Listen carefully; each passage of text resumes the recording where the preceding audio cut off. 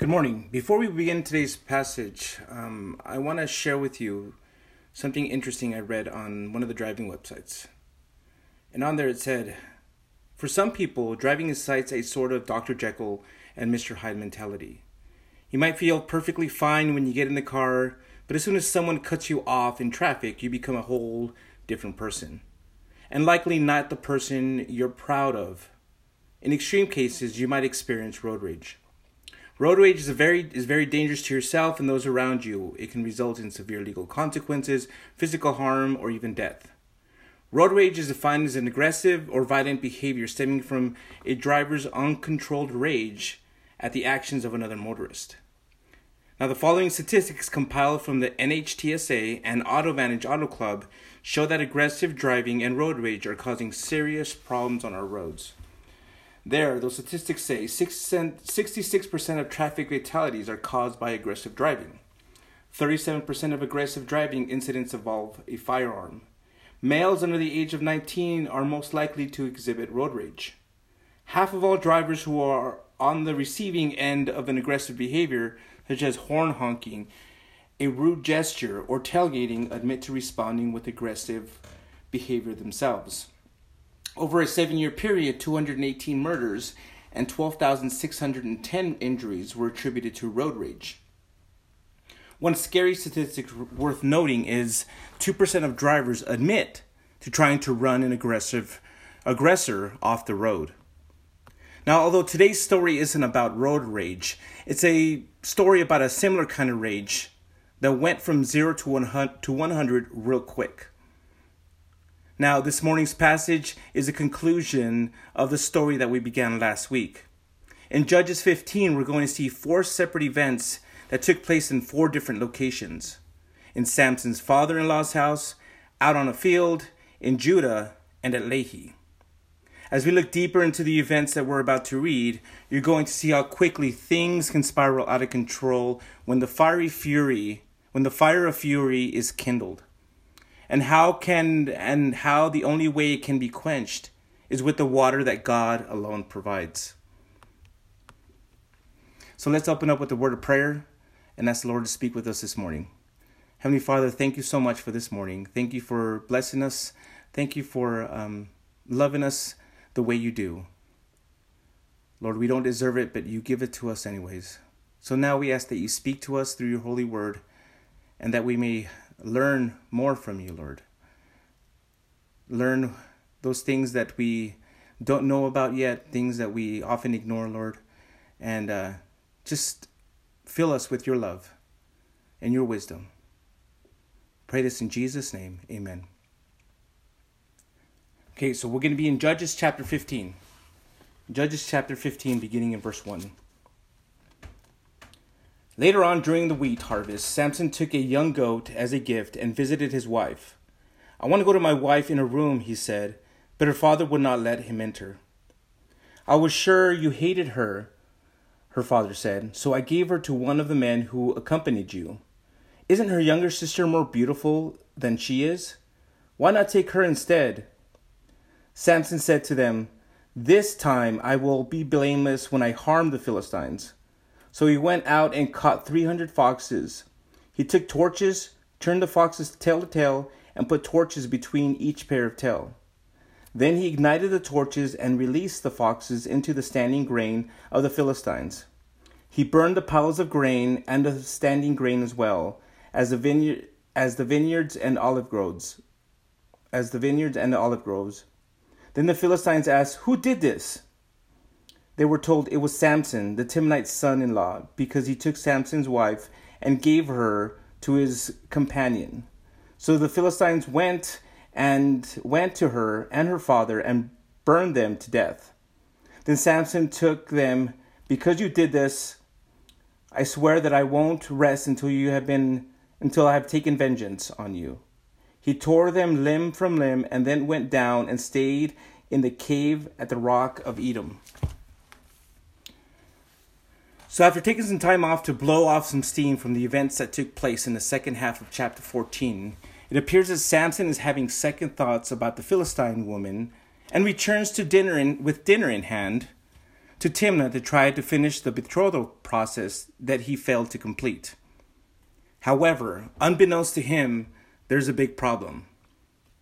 When Samson arrives, her father would not let him enter her room, explained that he has given her to one of the companions from his wedding feast mentioned in chapter 14, verse 11.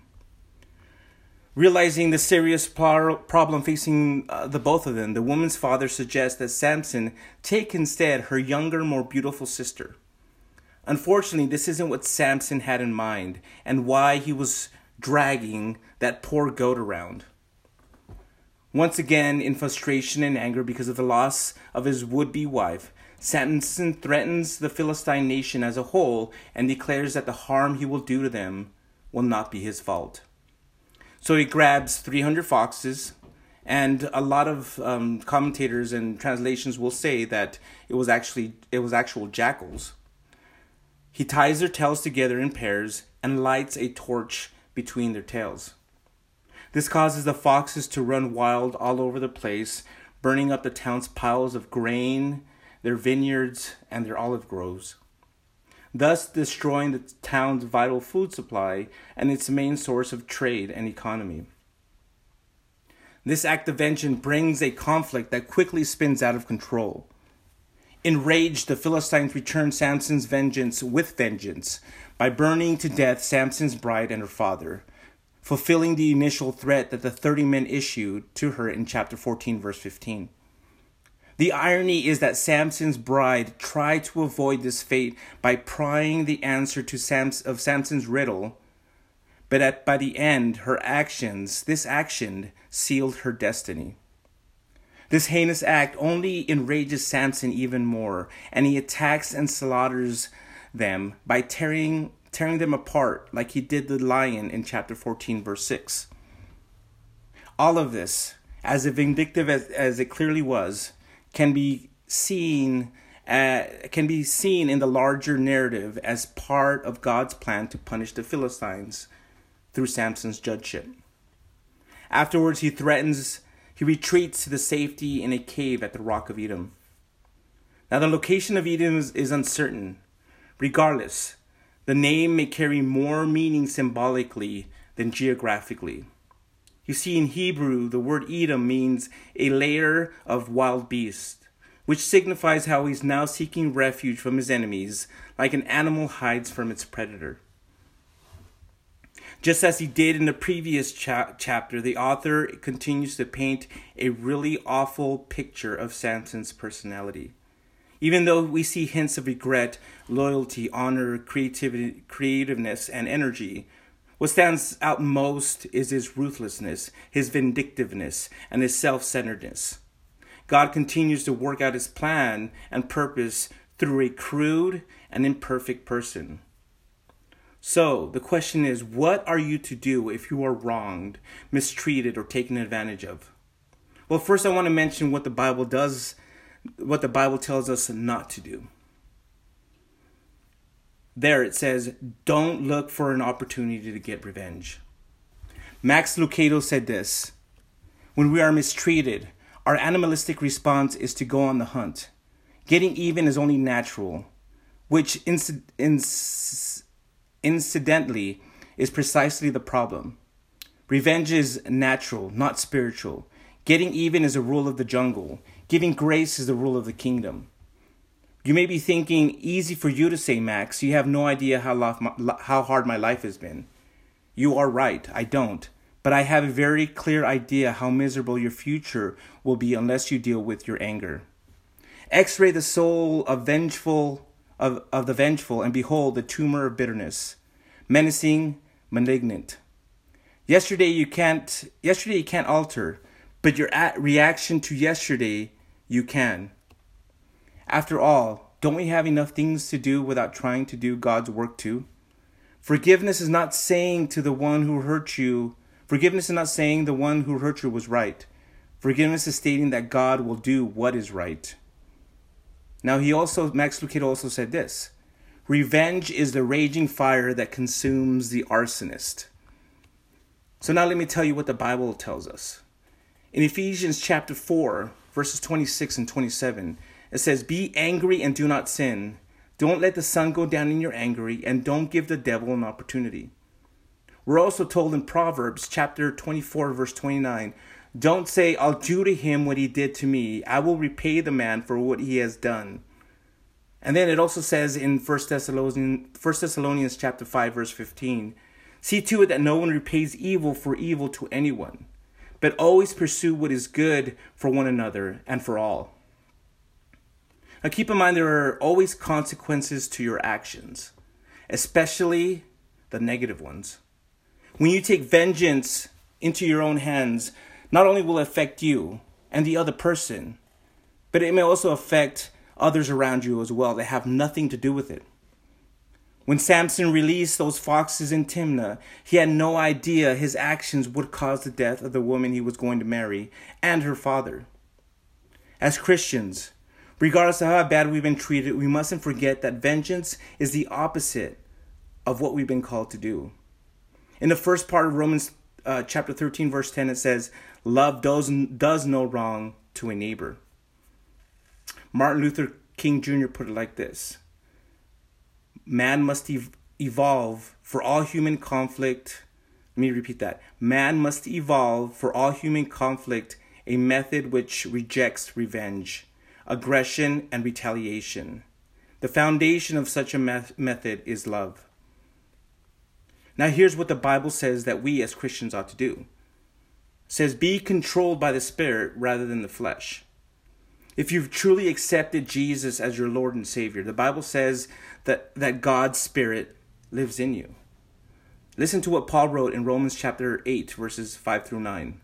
For those who live according to the flesh have their minds set on the things of the flesh, but those who live according to the Spirit have their minds set on the things of the Spirit. Now, the mindset of the flesh is death, but the mindset of the Spirit is life and peace. The mindset of the flesh is hostile to God because it does not submit to God's law. Indeed, it's unable to do so. Those who are in the flesh cannot please God. You, however, are not in the flesh, but in the Spirit, if indeed the Spirit of God lives in you. You see, the one who is in you is greater than the one who's in the world.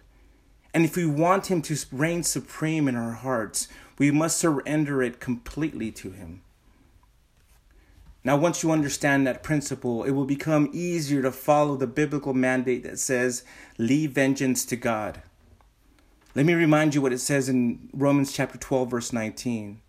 It says, friend, do not avenge yourself. Instead, leave room for God's wrath, because it is written, vengeance belongs to me. I will repay, says the Lord. And we've been given no better example on how to do this than Christ himself. 1 Peter chapter 2, verse 23, and there he tells us, when he was insulted, he did not insult in return. When he suffered, he did not threaten, but entrusted himself to the one who judges justly. But it doesn't just end there, because the Bible tells us that we have to take it a step further by treating our enemies with love and compassion. You mean I have to be nice to those who want nothing to do than to ruin my life? Well, according to the words of Jesus in chapter 5, verses 43 to 48, yes, we do. Now, what does that look like? Well, this would look like, let's say you and someone was working for a promotion, and that person you were going up against was doing everything they can to make sure that you didn't get that promotion. Having a heart of love, being a Christian means if they get that promotion is congratulating them. Telling them that they hope that they do a great job. It's praying for that person in that new position. Also, it's, let's say, someone that you absolutely can't stand, can't hate, and they've been doing things to really destroy and ruin your life. Let's say, for example, their house burns down and they have nowhere else to go. They have nowhere else to stay. Loving your enemies means opening up your home to them. Loving them and not treating them horribly while they're in your home. It's giving them the food and the shelter that they need. This is what love looks like. Now, before we move on to the last portion of our passage, let me say this. Our aim in life is not to live life dictated by our emotions like Samson was here. Rather, it's to live life as God intended you to live it, in Him and through Him. Okay, let's read the rest of our passage here in chapter 15. Chapter 15, beginning in verse 9. The Philistines went up, camped in Judah, and raided Lehi. So the men of Judah said, "Why have you attacked us?" They replied, "We have come to tie Samson up and pay him back for what he did to us." Then 3,000 men of Judah went to the cave at the rock of Edom, and they asked Samson, "Don't you realize that the Philistines rule us? What have you done to us?" I have done to them what they have done to me," he answered. They said to him, "We have come to tie you up and hand you over to the Philistines." Then Samson told them, "Swear to me that you yourselves won't kill me." "No," they said, "we won't kill you, but we will tie you up securely and hand you over to them." So they tied him up with 2 new ropes and led him away from the rock. Then he came to Lehi. Then when he came to Lehi, the Philistines came out to meet him, shouting. The Spirit of the Lord came powerfully on him, and the ropes that were on his arms and wrists became like burnt flax and fell off. He found a fresh jawbone of a donkey, reached out his hand, took it, and killed 1,000 men with it. Then Samson said, "With the jawbone of a donkey I have piled them in heaps. With the jawbone of a donkey I have killed 1,000 men." When he finished speaking, he threw away the jawbone and named the place Ramath Lehi. He became very thirsty and called out to the Lord, "You have accomplished this great victory through your servant. Must I now die of thirst and fall into the hands of the uncircumcised?" So God split a hollow place in the ground at Lehi, and water came out of it. After Samson drank, his strength returned, and he revived. This is why he named it En-Hakkore, which is still in Lehi today. And he judged Israel 20 years in the days of the Philistines. This conflict between Samson and the Philistines ceases to become a small local problem and has now become a full-blown national crisis between 2 nations, which again was something God had intended to do when all these events began. In their manhunt for Samson, the Philistines enter and set up camp at Lehi, which means jawbone, and also Lehi was situated in the territory of Judah. The Judahites were understandably alarmed and interpreted the Philistine action as a declaration of war. Now, just to remind you, in the beginning of chapter 13, we were told that during the time of Israel, it was under the control of the Philistines. So for Judah, this was a cause of concern because they knew that if they went to war against them, they were going up against a much more stronger adversary. Instead of calling Samson, reaching out to Samson to lead them in battle, however, as previous deliverers had done, they tried to negotiate a peace. The Judahite leaders discovered that their focus of their aggression was just limited to Samson, and all they wanted was to take him as their prisoner. And little do they realize that the Philistine aggression is instigated by God to break the status quo between Israel and the enemy. This goes to show that the Judahites would rather deliver their countrymen into the hands of the enemy and live under that enemy's domination than fulfill the mandate Yahweh had given them to occupy the land and drive out the enemy. Although it seems strange and confusing, it shouldn't surprise us when someone stands up to evil. People can often become angry at the one who stood up to evil when they should be angry at the evil itself. Verses 11 through 12 then tell us the negotiation that took place between Judah and Samson. Ultimately, they managed to convince Samson of the predicament he put them in and tell him that they will be restraining him and handing him over to the Philistines. Now, doing this, it does show great faith on Samson's part. You see, he was willing to put himself in a difficult position and trust God to take care of him. Samson willingly submits and agrees to be bound as requested under one condition, that they not kill him after he's bound. After agreeing, they tied him up with new rope and led him away to the enemy. When Samson saw the Philistines and heard them shouting, the Spirit of God empowered him yet again, and after tearing the rope into pieces, the battle was on. Empowered by the Holy Spirit, Samson single-handedly defeats 1,000 men using only the jawbone of a donkey he found.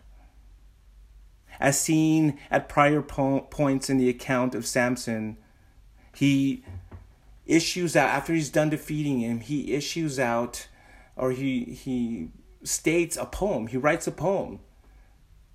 And why? What was the point of this poem? Well, you see, poetry, he used this poem to make the event a lot more memorable. In the end, he throws away the jawbone from which, at that place, and names it Ramath Lehi, which is how, again, that city gained its name. Now, one preacher came up with a 5-point sermon on the jawbone of an ass, likening it to the weapon of the gospel. You see, it was a novel weapon. It was a most convenient weapon. It was a simple weapon. It was a ridiculous weapon. It was a successful weapon. Now, because of all the physical exertion from killing 1,000 Philistine men, Samson is left tired, dehydrated, and dying from thirst. He feels as though his life is on the brink, and he feels like he's about to die. So he cries out to the Lord for help, and God opens up a spring to provide water for Samson. And there he named that place En-hakkore. The author's point in including this story is to show that God not only empowered Samson by his spirit, but also physically sustained him with water, so that Samson would accomplish God's purposes as judge. The author then concludes by telling us the length of time Samson judged during the days of the Philistines. I want to share with you some insights from this particular passage that I hope will encourage and uplift you. When Jesus Christ is Lord of your life, you are no longer bound by the rope of sin and death, and God's Spirit enables you to fight every spiritual enemy. The moment Jesus died on the cross, every past, present, and future sin of yours died with him as well. When he rose from the dead 3 days later, death was defeated and everlasting life was given to all those who believe in him. And for those who have believed in him, the Bible tells us that the same Spirit that rose him from the dead is in you as well. In 2 Corinthians chapter 3, verse 17, it says, "Now the Lord is the Spirit, and where the Spirit of the Lord is, there is freedom. Therefore, if Christ has set you free, you will be free indeed. So avoid anything that will put you back into the yoke of slavery." Let us, church, let us go out into the world, not in fear, but with the power and might of the Holy Spirit. Another insight from this passage that ought to encourage you is this: God uses the ordinary to accomplish the extraordinary. Samson didn't use a special sword or an axe or a hammer to kill all those Philistines. No, with nothing but determination and divine empowerment, Samson used the jawbone of a donkey to defeat his enemies. You know who else used a simple weapon to defeat his enemy? With nothing but a few rocks and a slingshot, David killed Goliath on the battlefield. We, as believers, have also been given a weapon that has the power to slay every giant and every enemy that comes against us.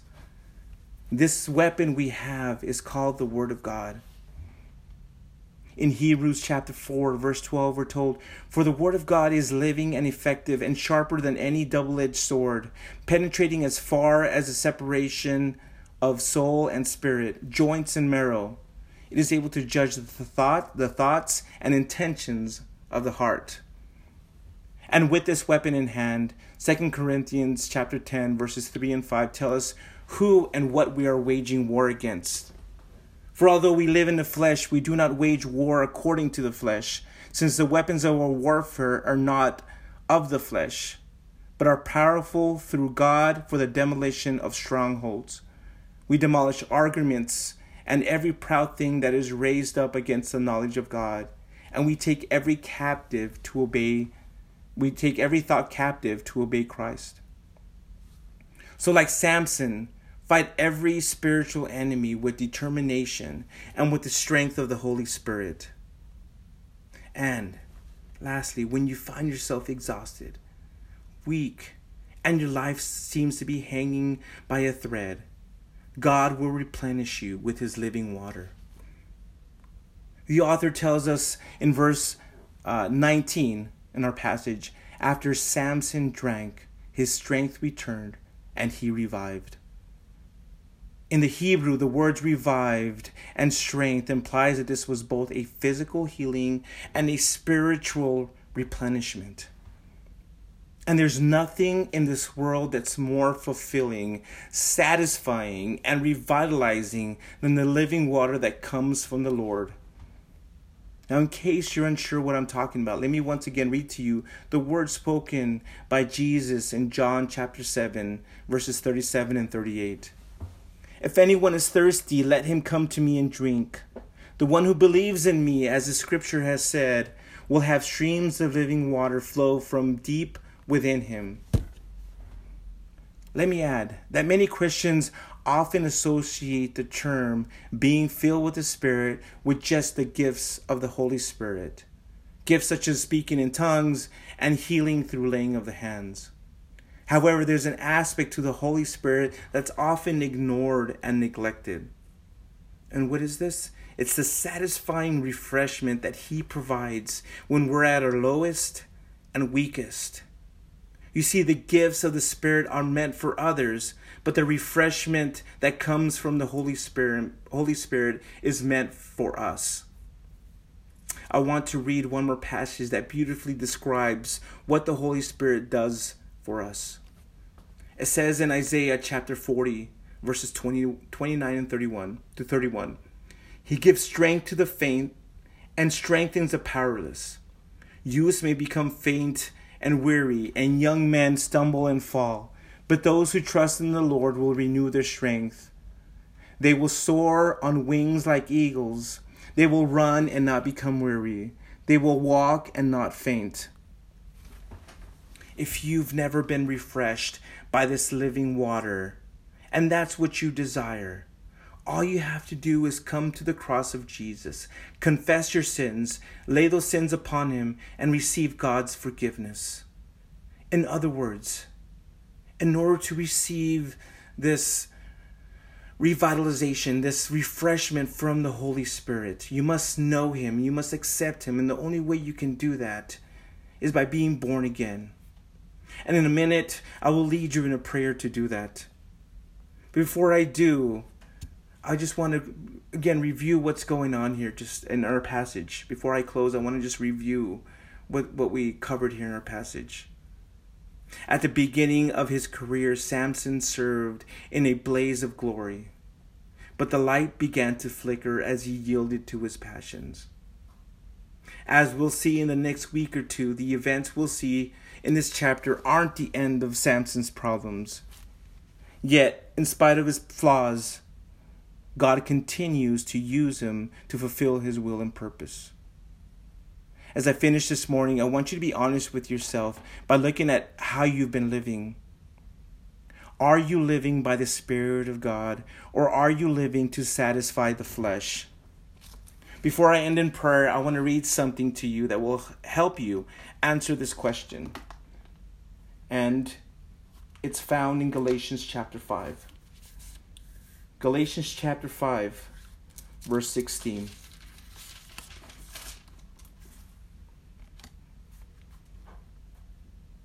I say then, walk by the Spirit, and you will certainly not carry out the desires of the flesh. For the flesh desires what is against the Spirit, and the Spirit desires what is against the flesh. These are opposed to each other, so that you don't do what you want. But if you are led by the Spirit, you're not under the law.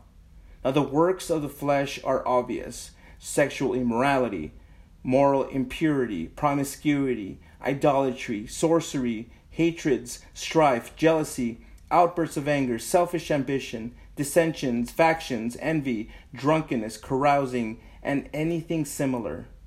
I'm warning you about these things, as I warned you before, that those who practice such things will not inherit the kingdom of God.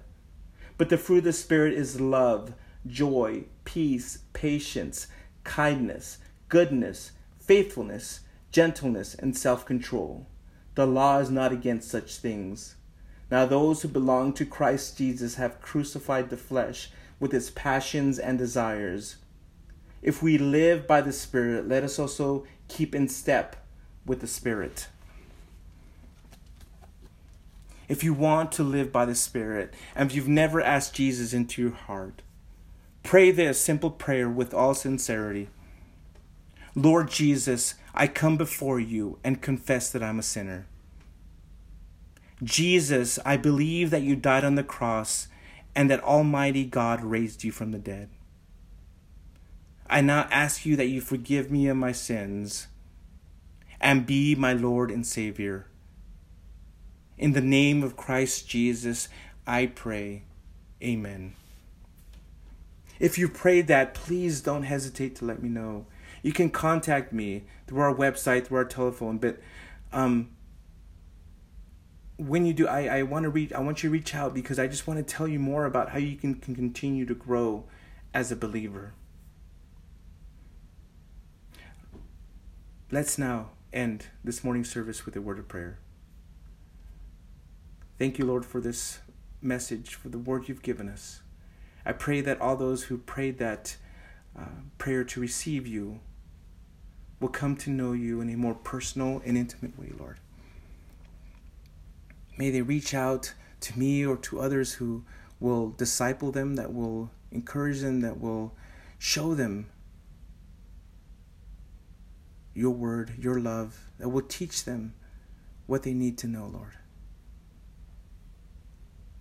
Thank you for this example of Samson, Lord, for teaching us to be just careful about our emotions, our anger, and the dangers of taking out, being vengeful, Lord.